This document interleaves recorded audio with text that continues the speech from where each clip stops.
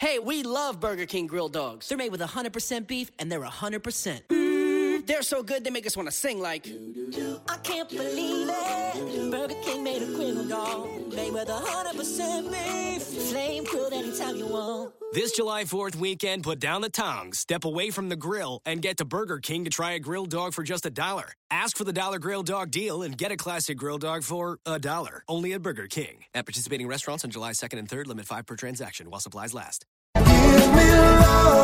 This is The Soul's Intent with author, psychologist, and spiritual teacher Ernie Vecchio. The Soul's Intent is a show that boldly claims that it can help reveal where you are on the spiritual path. Learn how there is a physical place of love, truth, and freedom. Listen, and in an instant, learn that moving to such a place is actually a choice. This is The Soul's Intent, and now here's your host, Ernie Vecchio.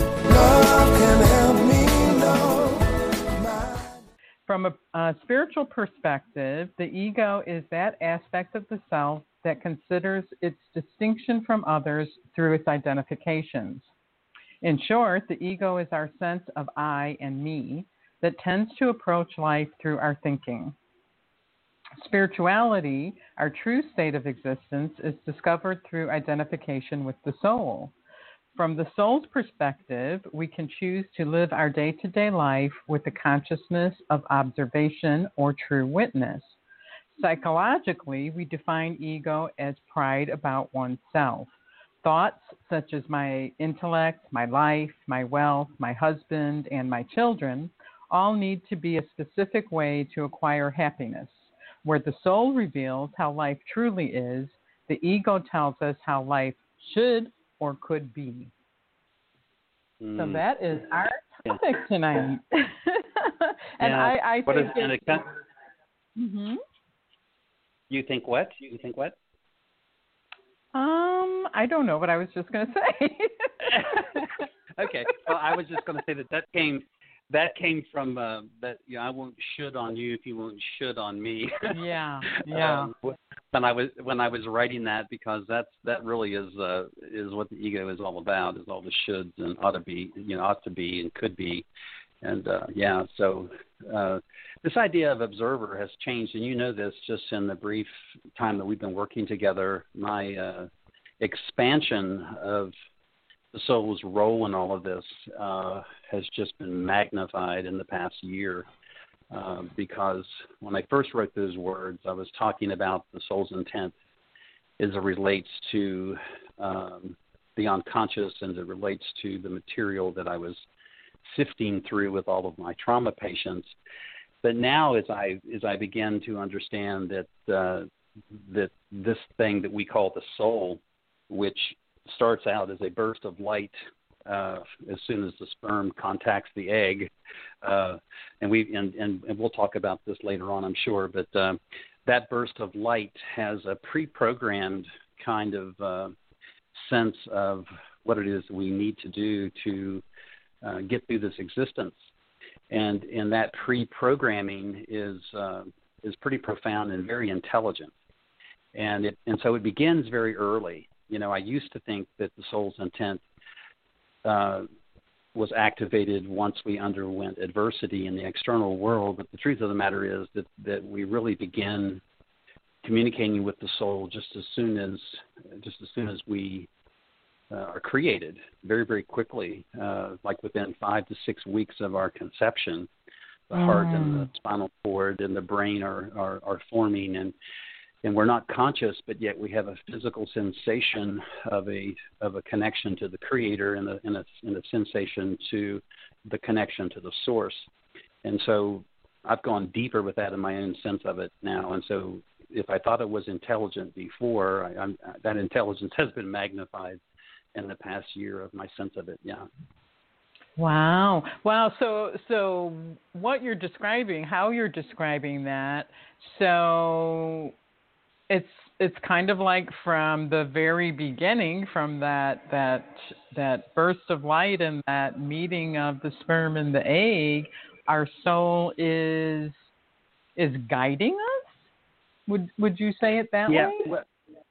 Well, I don't think it's guiding us at that point, but I think that the intelligence of the guidance system that is made up of the soul, the ego, the spirit, and the heart. I think the system is being formed, and its communication is symbiotic, and that it is working towards wholeness and towards completion. So, in other words, at that point, we're all one. We're all one. We're whole.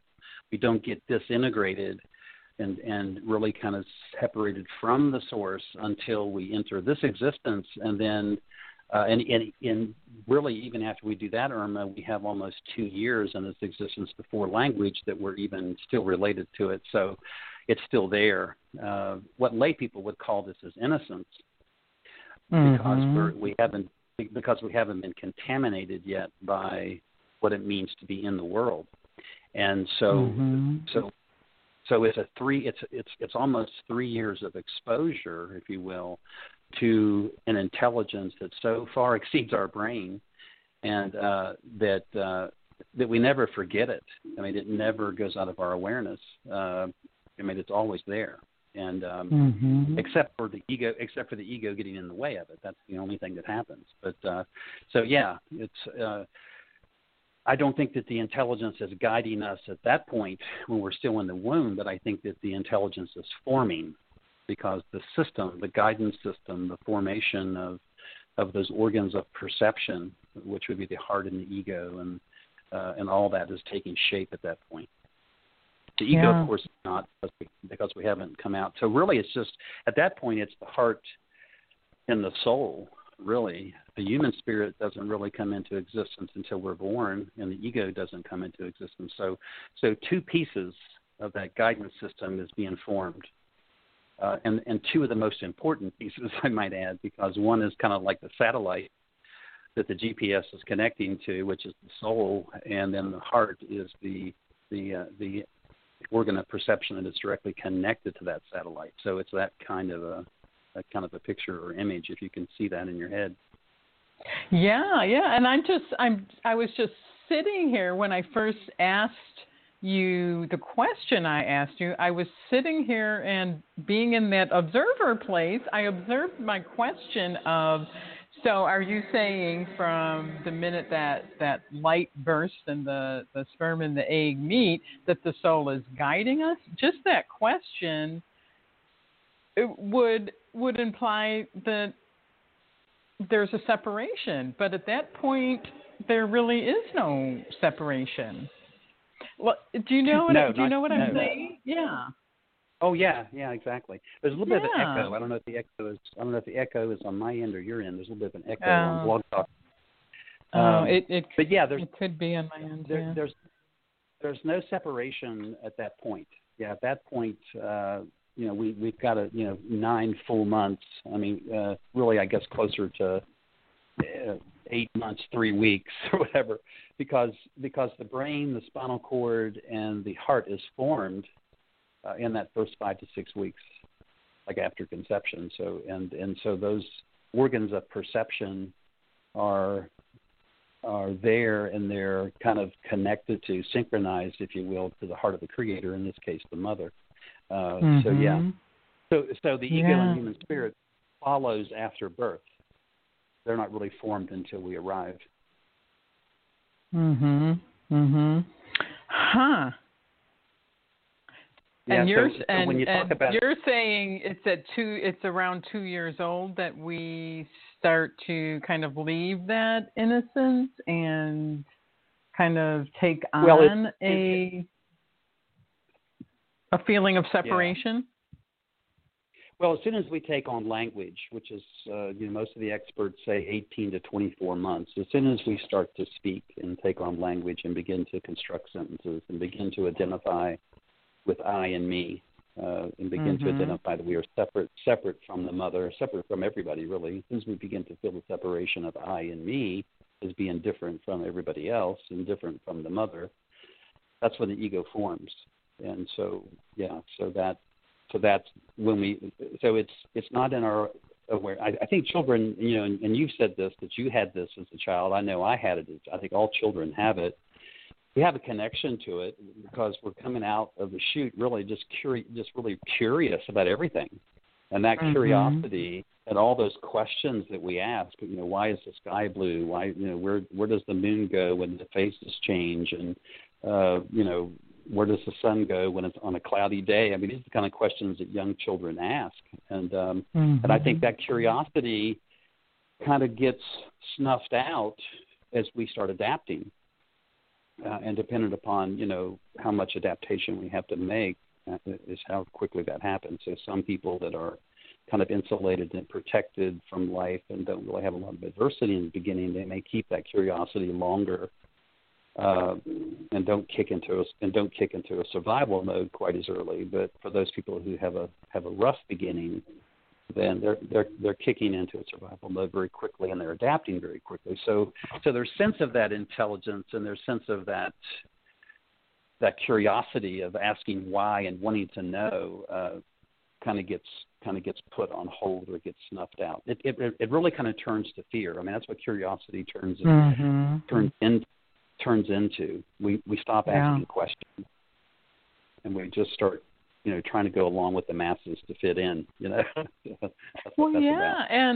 And a lot of our conditioning, and I'm not being critical or judgmental as I'm saying this. I think I'm being more of an observer of life and the human condition, that we are kind of conditioned in the school system and in religion. If you're going to a church and there is one person that the congregation is listening to, and in the school system it's a group of children that are listening to one person. So we're kind of conditioned to go into that place of not asking questions, being more of in a place of being conditioned with whatever the teacher is giving out, or whatever the pastor of the church is giving out, or I think we tolerate that, and I think the word you're looking for is submission. I think we submit. Yeah, that's it. That's the word. Yep. Yeah. I think we submit early on because we don't know what else to do, and that submission changes, or at least should change, as we hit junior high age. Junior high school is when the hormones kick in, emotions start becoming overwhelming, and so what we think and feel about life, we're more adamant about maybe not going with the flow, and maybe being, going against the reigning authority, whatever it may be at the time. And that's really what adolescence is supposed to be, is because teenagers are trying to establish a power base. They're trying to establish some sense of competence and effectiveness and adequacy in the world, and so they're going to question, and they're going to kind of go against some of what they're being told and some of what they're being taught, and that's quite developmentally kind of appropriate. But again, dependent upon how much freedom you have to do that and how much confidence you have in that experience determines how mature you become, or if you repress or suppress your emotions or your thinking. It's kind of like the kid in the back of the room that's afraid to raise his hand. And there's a bunch of kids out there like that are afraid to ask questions or afraid to go against the grain. They know something's off. They can't put their finger on what it is. It's going on inside of them, but they're asking an outside source for the answer, you see. And when you're asking an outside source for what's going on inside you, you're going to get a confusing answer in most cases. And I guess I just wonder what. I guess I just wonder what. Go ahead, Ernie. There's a delay tonight. I hate that when that happens. Yeah, I know. I was just going to say that it's a process. It's a process of going inside oneself and contemplating and reflecting, and then coming back out and kind of experimenting with the world, and then going back in again. So it's an in and out kind of process. And so when we come out, that's when we're coming out with questions. That's when we're coming out with our confusion, whatever it may be. So and it's a process. It doesn't happen overnight. I was just going to say, I wonder how a child's life would change, or children's life would change, if there was more flexibility of speaking up, of being allowed to be more curious. It's and I did not grow up in systems like that, and I'm not sure exactly how like grade school is today, but I just wonder, what is going on in those little minds, and if there was even just a short period in the school day to just allow whatever questions within the child's mind to come out and to be heard. I think that would be. Yeah, I think it does. I think it does happen in middle school. I think they do try to encourage individualization and uniqueness in children.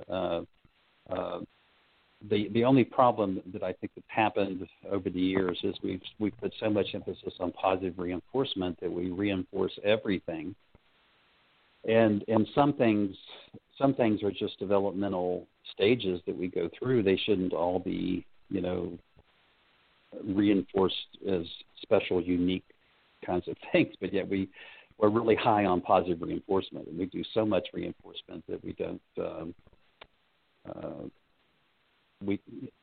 that children are not prepared when things don't go the way they want it to go. In other words, when something is not positive, they don't know what to do with it.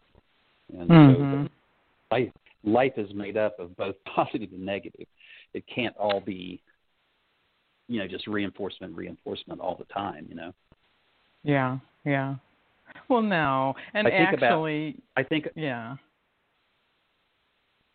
was getting ready to say that I think of myself when I was an athlete that I learned more from my losses than I ever did from my wins, and I think that's true in life. That you learn more from when things don't go the way you expect them to go than if everything goes as planned. Yeah. And I was going to say, from raising 3 sons, I think,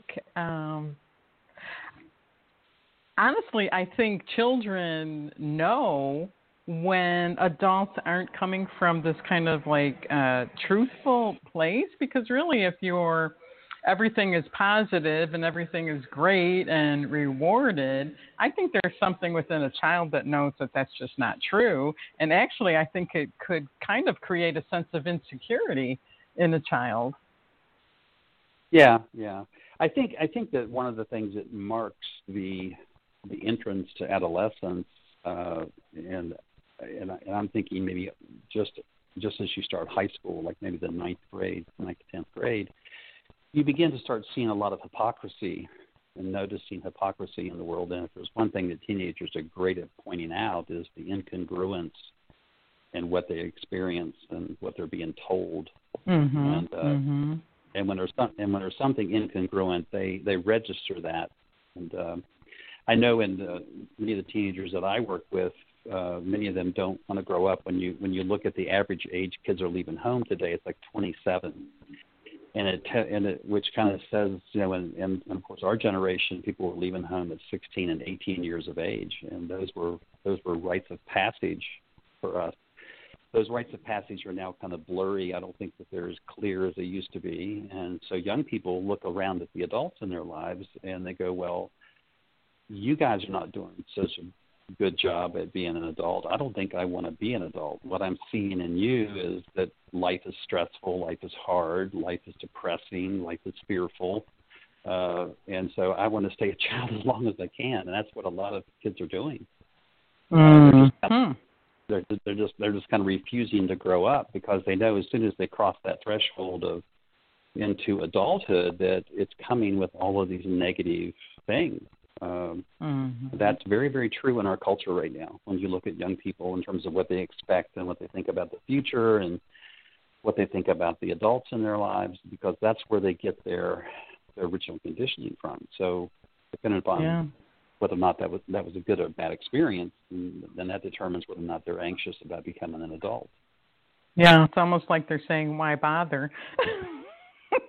Mm-hmm. Why? Yeah. That's exactly what they're saying. Yeah. Yeah. Oh. So on the topic of our show tonight, so how would you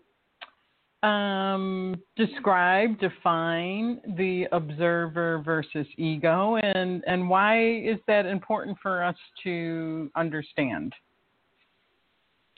Well, I think I've got a couple thoughts on that, but the first thing that comes to mind when you ask me that question is that the observer, if you could imagine that the left side of the brain thinks in a straight line, and it literally is, and we live in a left brain culture, so it's linear in its perception of things. It's also two-dimensional in its perspective of things. That we spend a great deal of time in our earlier life in that left hemisphere, in the left hemisphere culture. We don't get a lot of practice at using the right side of the brain that much, and the observer, if it was going to reside somewhere, it resides predominantly in the right side because it sees the whole picture. It sees it sees everything, and so the importance of that is huge because context is what is lacking. If you don't have context, then you're going to be confused, and so the first answer, the first part to the question is that to connect with the observer, to connect with the witness that is inside of you, that is there in a neutral position, that views your life without judgment, is actually coming from the dimension of love and truth and freedom. In other words, that's where it lives, that's where it resides, that's where it gets its energy. So it sees the whole of things in a different way, and being able to step back and see all of something is invaluable to be able to see because it's context. Right. And the ego's job is to take us away from that. Of course, it's not doing it on purpose. It's just not able to see until it's kind of present with itself. It's not able to see the whole picture, and so I don't know if that answers the question, but I think that being able to realize that you are that we've gone into every orifice in the body, we've dissected the brain, we cannot find the observer, but yet there is one in there. There is somebody inside the box, so to speak, and so you can identify with that and live your life based upon that observer's perspective, or you can look at life through the lens of the ego. And the two differences are two-dimensional and three-dimensional. So the right side of the brain sees three-dimensional time and sees three-dimensional space. It sees context. Where the ego only sees life like a flat screen. Yeah. Yeah, and but we need the ego to function. And I think I just heard you say that the ego can't see the whole picture until it becomes present. Did I understand you correctly? Right. Yes. Yeah. And it's not going to do that.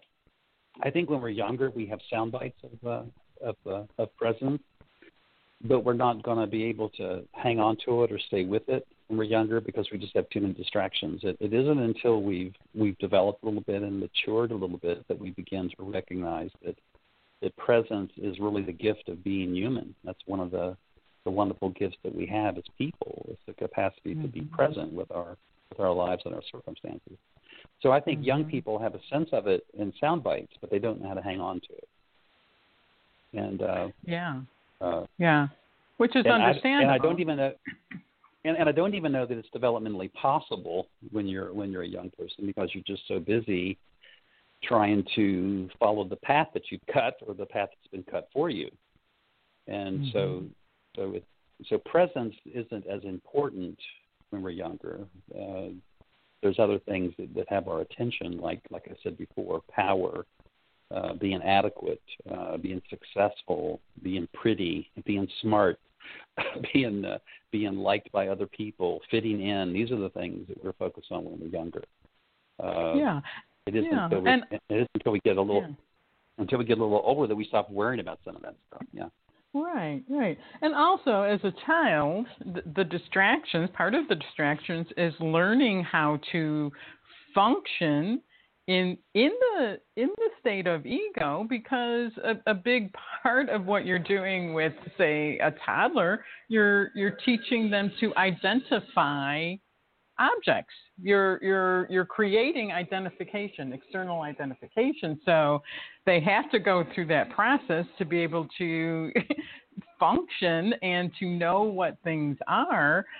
But I think it's a matter of adults that have gotten stuck in that place. Because to me, when I think of observer, I think of being rather than doing. Mm-hmm. But kind of like a doing from a place of being, which I think is possible. I don't know if that makes any sense to you or any of our listeners, but yes. I love that place. I love the place of being, doing while I'm being, because there's such a a richness and a fullness in that, and it doesn't feel. It feels expansive. It feels free, and I think that's totally possible. Yeah, we had that conversation one night. I think it was off the air, though. I think it was just one of our kind of Ernie Irma conversations where the soul. I said that the soul was attempting to dream us awake. Well, that's what you're describing. Yeah. The best kind of dream you can have is the one you're having while you're awake, and so and I think that's Henry Thoreau or whatever who said that, but Henry David Thoreau. But yeah, I think that young people don't think they have time to dream, or they have other concerns besides their dreams, or they may not think that their dreams are possible, and so that's part of what's happening there. That it takes time to get some confidence in that. Yeah. And I think the way Carl Jung broke this down is that we all start out in life kind of introverted or kind of extroverted. We have a little bit of both, but we lean toward one way or the other. So for a child who's introverted, then you want to do everything in your power to get them to come out, because they're having difficulty with self-expression. They're inside themselves probably more than they should be. And for an extrovert, you want to teach them how to go inside, how to reflect, how to contemplate, because they're so outside in the world that they're too externally controlled. So we all have a little bit of that introverted, extroverted stuff going on as we're developing, and but what we may not have is the compensation there to offset it, and that's what the environment and teachers and instructors and parents should be able to do, is to try to strike a balance. If you have an introverted child, then you want to try to cultivate their extroversion, and if they're extroverted, you want to cultivate their introversion. So both ways you're giving station to an internal life, and that's the key here. Yeah, to have an internal life as early as possible is the key here, because if you have that internal life early, you won't lose it later on.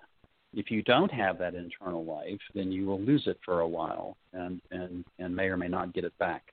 You see. Right. Yeah. Which can definitely be seen in adults. It can definitely be seen in adults. Yeah. Yeah. And now, who is that? Is that Eli or Gracie? I'm going to have to open the door. I hope you cut that out of our recording. When you, must be a deer on the property. I have no idea. That was both of them. One barks and the other one barks and then runs out the door. So as I'm looking at this paragraph that I read and looking at the title of the show, The Observer versus Ego, and how you're kind of describing both, I just really, and I know we've talked about this on other shows, but I think it's really important to kind of every once in a while just go over again that the ego isn't necessarily a bad thing, something we want to get rid of. And I know you're so good at kind of putting the ego in an alignment with the soul, the heart, the spirit. Could you kind of go over that again for the listeners? I just think it's a major big deal, especially for the spiritual community, to see more of a complete picture of what the ego actually is. Yeah. The ego. Well, the soul in the context of the show we're talking tonight, the soul is the orchestrator of your life. In other words, it tends to wants you to see what it is that you need to see so you can get here, and so it's going to orchestrate your internal and external life to do that. The ego is kind of like a hard drive on the computer. It literally is just downloading and storing all the experiences, positive and negative experiences, but the ego tends to focus on the negative experiences, and so because that's where all the adaptation is. You don't have to do a lot of adapting to positive stuff, but you have to adapt to adversity. So the human ego is an adaptive kind of organ of perception, and it's very, very good at navigating the outside world. Without the ego, we would not go to work, we would not brush our teeth, we would not take a shower, we would not do any of the functional things that cause us to fit in the world and be in the world. So the ego adapts. It's the compensations that the ego throws in that may be dated or may be out of sync with reality, because since the ego is storing a lot of thoughts and ideas and perceptions with feelings, which then evolve to emotions, and they go kind of unchecked and they're not really looked at or examined, then they are lived as if they are the truth. And so the ego has no clue what the truth is as it's developing. What it figures out is what fits in the outside world and what fits to survive in the jungle, so to speak. But it doesn't know anything else but that. And so that distinction is really important to get, that the human ego is adapting, and it is responding to the prodding of the human spirit, which is your feeling reaction to the present moment. And so that relationship of provocation, the motivator. So the ego wouldn't do anything without that motivation. So the human spirit, if it's been harmed, and it has in the beginning because it's cut away from the Creator, but if it's harmed even worse once it arrives, once it comes into this existence, and it's told that it isn't very smart, or that it doesn't fit in, or that there's something wrong with it, and we typically use guilt and shame to parent the ego. If the ego internalizes that as truth, then you have to at some point go back and undo that programming. So you can see that the adapting is the good and bad and ugly of this experience. But the ego tends to focus on the ugly, and because that's what it internalizes as its own deformity, if you will. If you're using guilt and shame, if the culture is using guilt and shame, and I should also throw in fear to kind of cement. So fear is kind of the emotion that cements guilt and shame. And of course, guilt is that I can't make a right decision. I do everything wrong. That I just keep making mistakes after mistakes. Well, that turns into self-blame and self-punishment. And fear drives that.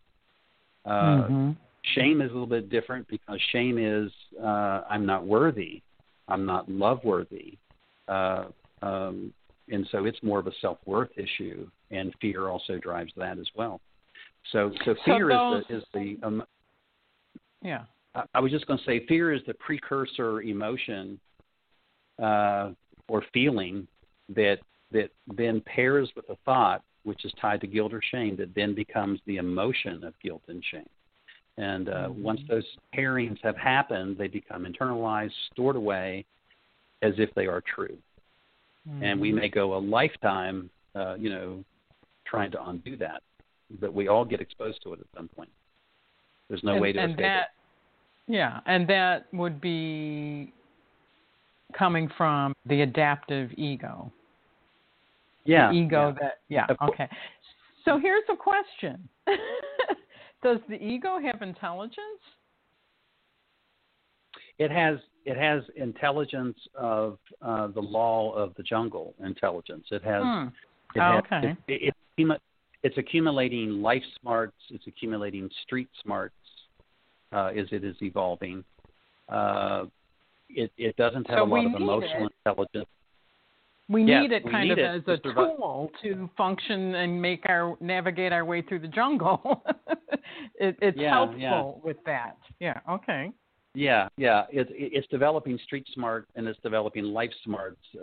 If it's evolving and growing at all, not everybody gets street smarts and life smarts, even with adversity. But if it's evolving as it's supposed to be, then it's growing with these experiences. And the ego tends to operate on the hindsight's 20/20 rule because it doesn't have a lot of insight and it doesn't have any foresight. So it, and you can see that would be a two-dimensional perspective. How do I survive this existence out here, this flat plane world that I'm in? How do I survive? How do I adapt? How do I get along? How do I fit in? These are the things that the ego is focused on. It doesn't evolve, the ego, until it gets present, and that's the function of the human spirit. I mean, the soul wants presence, of course, because the soul is always in that observer position of presence. The ego has no idea what presence is at this point until we kind of grow into it. And that's why I say we have sound bites of it. But we don't understand. Yeah. In fact, what? Well, I was going to say, in fact, could we even be in a place of observer unless we were present? Would that even be possible? No. Presence and observing are kind of the same animal. Presence would be presence would be the condition that would allow observation to happen. So yes. So the two are kind of married to one another. Yes. Yeah, and is an observation connected to soul? Soul intelligence? Yes, exactly. Yes. Yeah, because it is the soul that it's really the soul that's doing the observing. Yeah, it's the soul that really kind of senses. If you consider that, and again, we have a lot of different ways to define soul, and I think it gets kind of confusing. But I try to keep these things simple and say that the soul is what animates your body. That in other words, it's your life force, and we know that life force has you can take a physical picture of it, and if you have the right instrument, you can take a picture of your body, and you have an energy field that's around you that's shaped like an apple.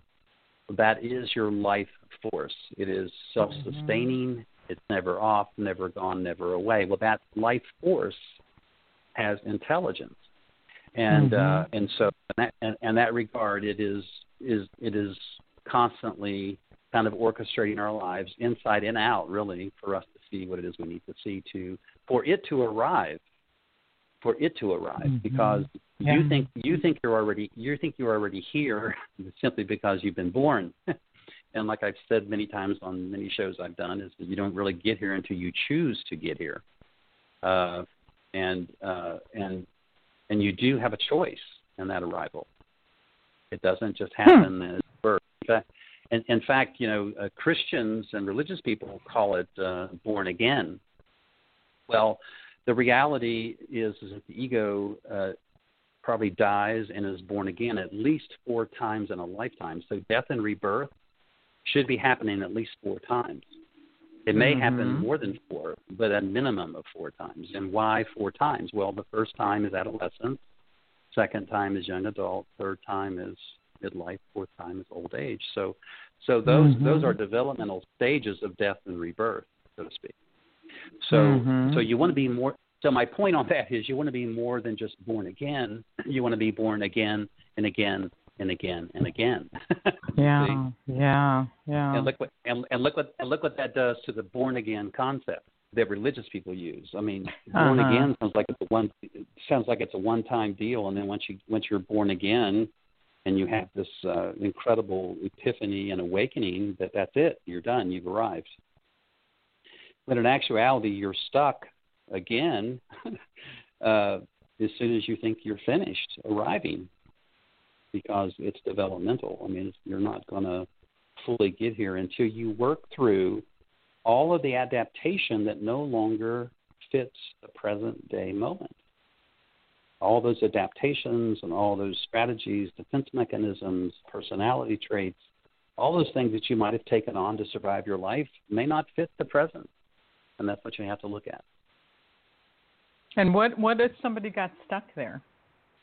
What if somebody got stuck there? That's what personality disorder is. Personality disorder is a pervasive pattern of thought and emotion that cannot see beyond those patterns and beyond those emotions. And so that's what personality disorder is. In a clinical sense, that's what it is. Yeah. They're kind of stuck. Their emotional growth has been stunted, which means their spiritual growth has been stunted, and their psychological growth has been stunted. So all of those, the emotional, the spiritual, the psychological, has all kind of been stunted. It's frozen in time. And the only thing that unfreezes anything is heat. And heat is suffering. And that's what the human spirit provides. The human spirit provides the heat. It provides the angst. Or you've used the word, I think, friction. Would you say friction? Same thing? Yeah. And now I'm saying even more that it's a self-corrective activity. In other words, the human spirit's angst is a self-corrective measure. It is happening to self-correct. It's the original self-correction, the very, very first one, was, wait a minute, I just got cut away from the source. That's the first self-correction. Well, that is the little tiny snowball that then grows into a larger snowball the more life you live and the more you accumulate suffering. So the original source wound, which is getting cut away from self, is what all other wounds kind of stick to. And so now you can see how the layers get made. You know, I've said before that the ego is like an onion of layers and layers and layers of traits and beliefs and emotions and thoughts that really just don't fit the present moment. So you can see that those layers get formed very early. And nothing cuts through those layers better than trauma. Trauma, and I'm talking tragedy kind of trauma, really cuts through those layers very quickly. And that's what I learned in working with my clients is that if I cut your legs off, trust me, all the things you thought were important before, all the things that you worried about before, just give me back my legs. The rest of that stuff I took for granted, And so that's what happens with severe trauma. It cuts through those layers very quickly. So my argument has always been that we shouldn't have to wait for a tree to fall on us for us to wake up, that we could voluntarily walk through our fears one at a time. And this is kind of an existential philosophy. Walk through our fears as we move out of that prison that we originally constructed as a cage of self-protection. We move those bars out of the way, and we walk across this moat of fear, build a bridge to the truth, and the truth, of course. And that's, but it's a process, as you can see. It's a process that we all kind of have to make a choice to do. And so yeah, if you could just sit down anytime you're having any kind of issue in life, I don't care what it is, just stop and ask yourself what you're afraid of, because that's the precursor emotion for all other emotions. So if you could just put your finger on what you're afraid of and stop being afraid of it, everything changes. Yeah, and one way to do that is to, I don't know exactly the process of how someone would make soul contact, but the soul has no fear. The soul has no fear. So correct. So well, remember what you're trying to do is train the ego to trust its own reality, and this is what psychosis would be. A psychotic person doesn't have the capacity or has lost faith in their capacity to do good reality testing and actually test, do a reality test and then actually trust what they experience and trust what they see. And so reality testing is really, or lack of it, is really what causes psychosis. People that have psychotic problems are stuck in their own reality versus reality itself. And so it's So doing reality testing is the key. What am I afraid of is a very important question. And remember, we said in previous shows, a natural state of the human ego is anxiety. And really the natural state of anxiousness is, am I enough? Am I okay? Am I secure? Am I doing this right? Am I correct? Am I going the right direction? This is the natural state of the ego. Mm-hmm. But something you just said about reality, you said it in a way that kind of insinuated that there's one reality? Well, no, there's... I know that sounds like a weird question, but I have a reason for asking it. No, if you look at science, they're saying there's multiple dimensions, but that's not the kind of reality I'm talking about. Remember that truth in this conversation isn't information; it's a place. Right. So the one reality that you're looking for is integrity. Like if I stand on the floor, I like that. Yeah. Then I know that the floor has integrity. In other words, what it's doing what it's supposed to do.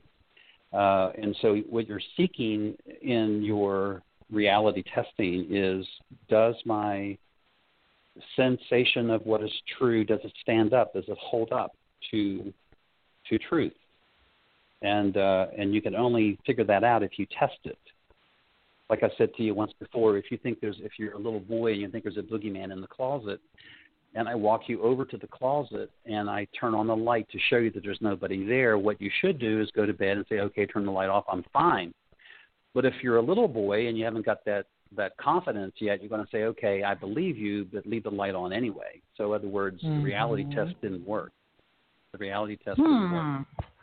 And so that's it. So it's got to stand the test of validity, of integrity. And that's what this is what the soul was really pushing us to do, is to have self, to stop doing self-deception.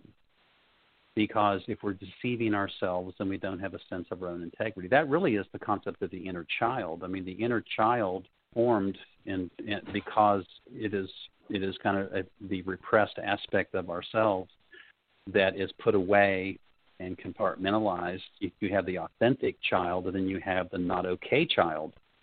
Well, that not okay child is where the work is. And the spontaneous, authentic child is what wants to be free and wants to get here. Well, it's not going to trust if it didn't have a lot of experience with trust with people in its life or with things in its life. So we learn to not trust by getting violated again and again and again. And if we make up that it's us, that we're the problem, then we're not realizing that the people that, or the circumstances that failed us, are the problem, not us, you see. But we tend to think that it's us. Yeah. And so when I say it's got to stand up. You have to be able to do a reality test and check yourself. And then in that moment, and as you can imagine, that requires a moment of presence, a moment of reflection, a moment of stepping back and observing the whole of something to see, where do I stop and start, and where does the situation stop and start, and how much of it's me and how much of it's them. This is the kind of stuff you have to do. And then you learn, of course, in doing that you have no control over them. You only have control You only have control over yourself. Yeah, you only have control over yourself. And so, I mean, I look at my own demons. For example, I told you that shame is my demon, and I spent a lifetime trying to heal that in myself. But I used to think it was shame on me or shame on you. It was always shame on me. I was the one that messed up. I was the one that did something wrong, until I finally stopped doing that. You know, I was told my whole life that, for example, that I had trouble with authority, which was true. I did. But I also figured out that authority had trouble with me as well. Yeah. I probably shouldn't be laughing, but no, but I'm saying it's that kind of inner dialogue that you. So somewhere between those two extremes, you see, Irma, lies the truth. Yeah. Somewhere between us and them lies the truth. And so being able to see the truth, you've got to be in that observer position to do it. And as you can imagine, it takes a certain amount of maturity, a certain amount of time on the planet. You know, I typically say around midlife is when we're probably more adept at doing that than any other time, because we've already spent so much time doing everything the ego said we needed to do and what the collective ego said we needed to do, and that something's missing, and then we discover, oh my gosh, it's me, I'm missing. I'm so busy adapting and fitting in and acquiring and obtaining and succeeding that I lost myself along the way. And so it's around midlife that we begin to get a sense of that. Yeah. Yeah. Which is, I guess that's kind of the process and the development of human beings at this point in time in 2016. But do you think we'll ever evolve to developing differently? I think if people, you know, I'm going to say this. This is a bold thing to say, but I'm going to say this. I think that if people that are hearing these shows and understand what it is that I'm saying, that if you can grasp the idea that your suffering is a self-corrective measure, that your adversity was handed to you to self-correct, not correct it, but correct how you handle it, how you internalize it. That's the self-correction. That you can change your life in really in incredible ways. So I think that is the evolution. And of course the first aid cream, the salve, the healing ointment for this is self-love. So and self-love in the context of the work I do is suffering with oneself. That is compassion. So you suffer with oneself instead of for oneself, because if you suffer for, then you're a victim. Right. Yeah, and if you didn't have the self-love, when you do come up against adversity or suffering, probably one and the same, if you didn't have self-love, then you would become a victim and you would become powerless and probably just stop evolving, because you would be, That's very, very interesting. So I'm not sure exactly what words I would use, but I guess I would use the word faith, that life itself is self-correcting. Through human beings, life itself is self-correcting. There is evolving going on. You can just see what's happening in the culture. If you don't think that the collapsing of institutions and corporations and governments is not a self-correcting mechanism, that's exactly what it is. So if it's happening in a macrocosm kind of way, we are shifting to a place in the culture of integrity. And for us to get there as human beings, a bunch of things have to collapse before we're going to get there. So that really is the reset button. So we do have to reset. So so if it's happening in a collective sense, that a bunch of things need to be reset for us to start again, then it also makes perfect sense that it's happening inside of us as well. That we have to reset. We have to reset to start again. Yeah, and that makes total sense to me. So, when we see things collapsing and these systems of what we thought were security collapsing around us, it may seem like, the world is full of chaos and crisis, but it could be, I believe it is, leading us towards a different way of being human. Well, it's a pendulum. It's a pendulum of chaos to order. We've gone through a pretty ordered structure in 250 years of order in our country, and now we're moving into a chaotic time, and we have been for a while. And so the order will come back, but not until chaos is finished. You see, the reset has to happen, but you don't have to be afraid of it if you have internal controls and you have an internal connection to your own world, your own universe. Then you're going to be fine no matter what happens. If the ego adapted, before, it'll adapt again. You see, but now if you're present with that adaptive function, then it's going to be easier because you're not going to have the same fears and worries. So you can see the benefit of maturity. If you've got a mature present tense ego, you can adapt to anything. That's the point. Yeah. Yeah, I like your analogy of, I don't know exactly how you put it, but having the rope tied to the tree kind of, and that tree is your center and your groundedness. I think I talked about that recently with you, and I think I was feeling, I don't know, anxiety or maybe not centered or something, and I said something and you brought up that analogy. And I had realized that I had untied the rope from that tree. Yeah. Well, and I always keep that analogy with me. Yeah. Or at least the ego, or at least the ego told you untied it. Because it's never really. See, that's just it. So as long as you're grounded, if you've ever been grounded, and ever been connected to the source, you're not going to cut that. You're going to get distracted from it, but you're not ever going to cut it.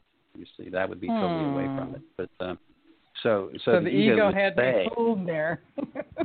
Yeah. It's almost like jumping out of an airplane with no parachute. The ego would tell you that you forgot to pack your chute, and when you know full well that you did, it's like, I know I packed it, and I know I did it correctly.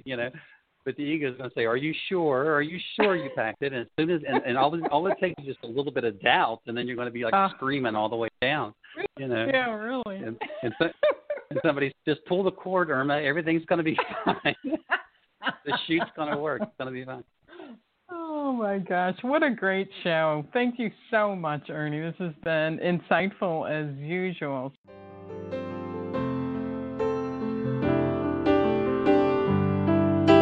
Thank you for being a part of The Soul's Intent with author, psychologist, and spiritual teacher Ernie Vecchio. This is the show that can open your mind to things you never thought possible.